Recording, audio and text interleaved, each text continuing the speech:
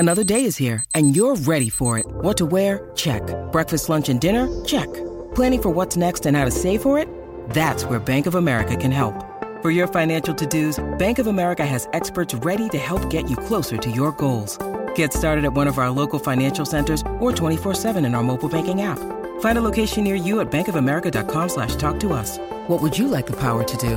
Mobile banking requires downloading the app and is only available for select devices. Message and data rates may apply. Bank of America N.A., member FDIC. This is Optimal Startup Daily, episode 121, How to Make Money on Pinterest with an Online Store, with Real Numbers to Back It Up, by Steve Chu of MyWifeQuitHerJob.com.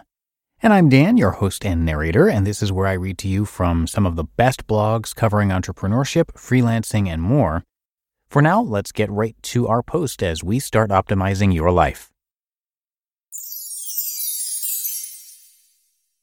How to Make Money on Pinterest with an Online Store with Real Numbers to Back It Up, by Steve Chu of MyWifeQuitHerJob.com. Unless you've been living under a rock this past year, you're probably aware that Pinterest is a very hot topic among bloggers and small business owners. Not only has Pinterest's user base been growing at an exponential rate, but more and more businesses are discovering how to make money on Pinterest. In fact, I've probably read over 80 Pinterest articles in the past 2 months alone. And of those 80, I'd say that a good 50 of those articles have been free tutorials and guides on how to use Pinterest to market your business. One of the problems with reading and digesting all of this information is that after a while, every article starts to sound the same. And what bugs me is that very few of these posts provide any real-life case studies of how Pinterest has affected their businesses. Is everyone just jumping on the Pinterest bandwagon because it's a trending topic? In fact, I don't believe that any Pinterest guide that I've read thus far has actually provided any numbers to back up their claims. So is all of this Pinterest hype warranted? My wife and I decided to run some experiments using Pinterest to market our online store, and I have some real numbers to share with you today. The good news is that Pinterest is the real deal, and anyone who has an online store should probably invest some amount of time with the tool. The traffic numbers. First off, I just want to say that I was absolutely shocked to find out that within just a few months, Pinterest has already cracked the top 10 traffic sources for our online store.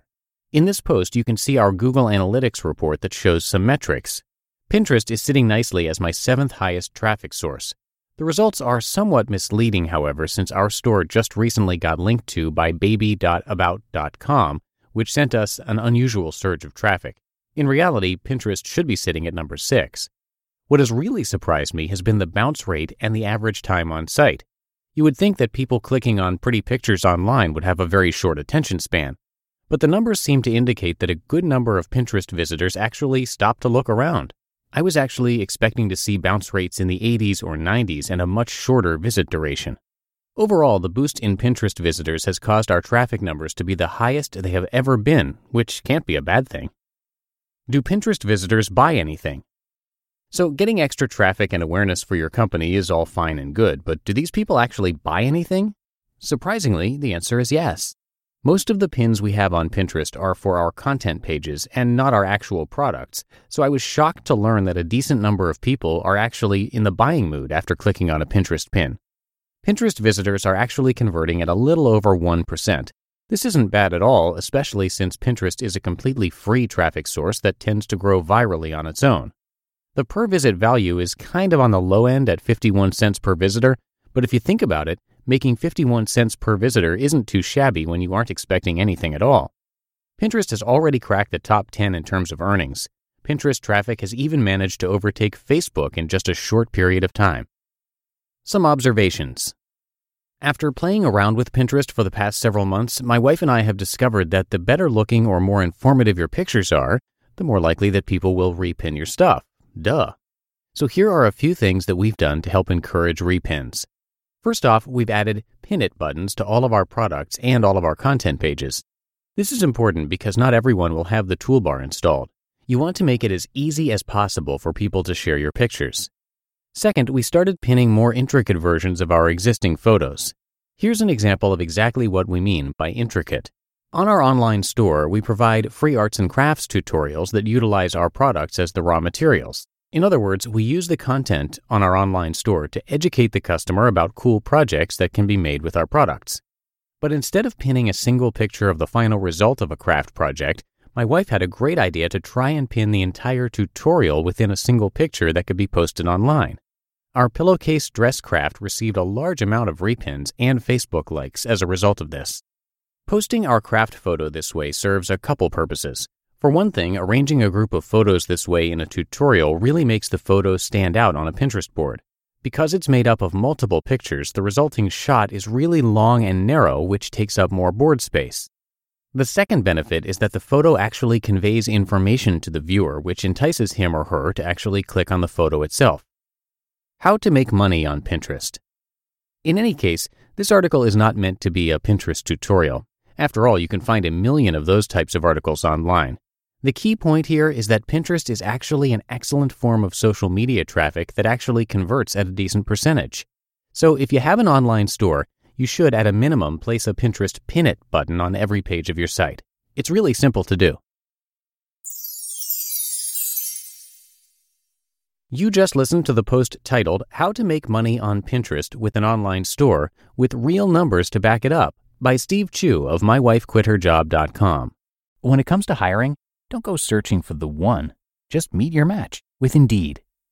Indeed is your matching and hiring platform with over 350 million global monthly visitors and a matching engine that helps you find quality candidates fast. Ditch the busy work. Use Indeed for scheduling, screening, and messaging. 93% of employers agree. Indeed delivers the highest quality matches compared to other job sites. And one of the things I really love about Indeed is that it filters out those incompatible applicants. So when you're hiring, the process is much faster and you only have to consider applicants that are already likely to be a great fit. And listeners of this show will get a $75 sponsored job credit to get your jobs more visibility at Indeed.com/startup. So just go to Indeed.com/startup right now and support our show by saying you heard about Indeed on this podcast. Indeed.com/startup. Terms and conditions apply. And thank you again to Steve. When his wife became pregnant and she planned to stay home with the baby, they knew that they'd need to find more income. So they started a little online store called Bumblebee Linens.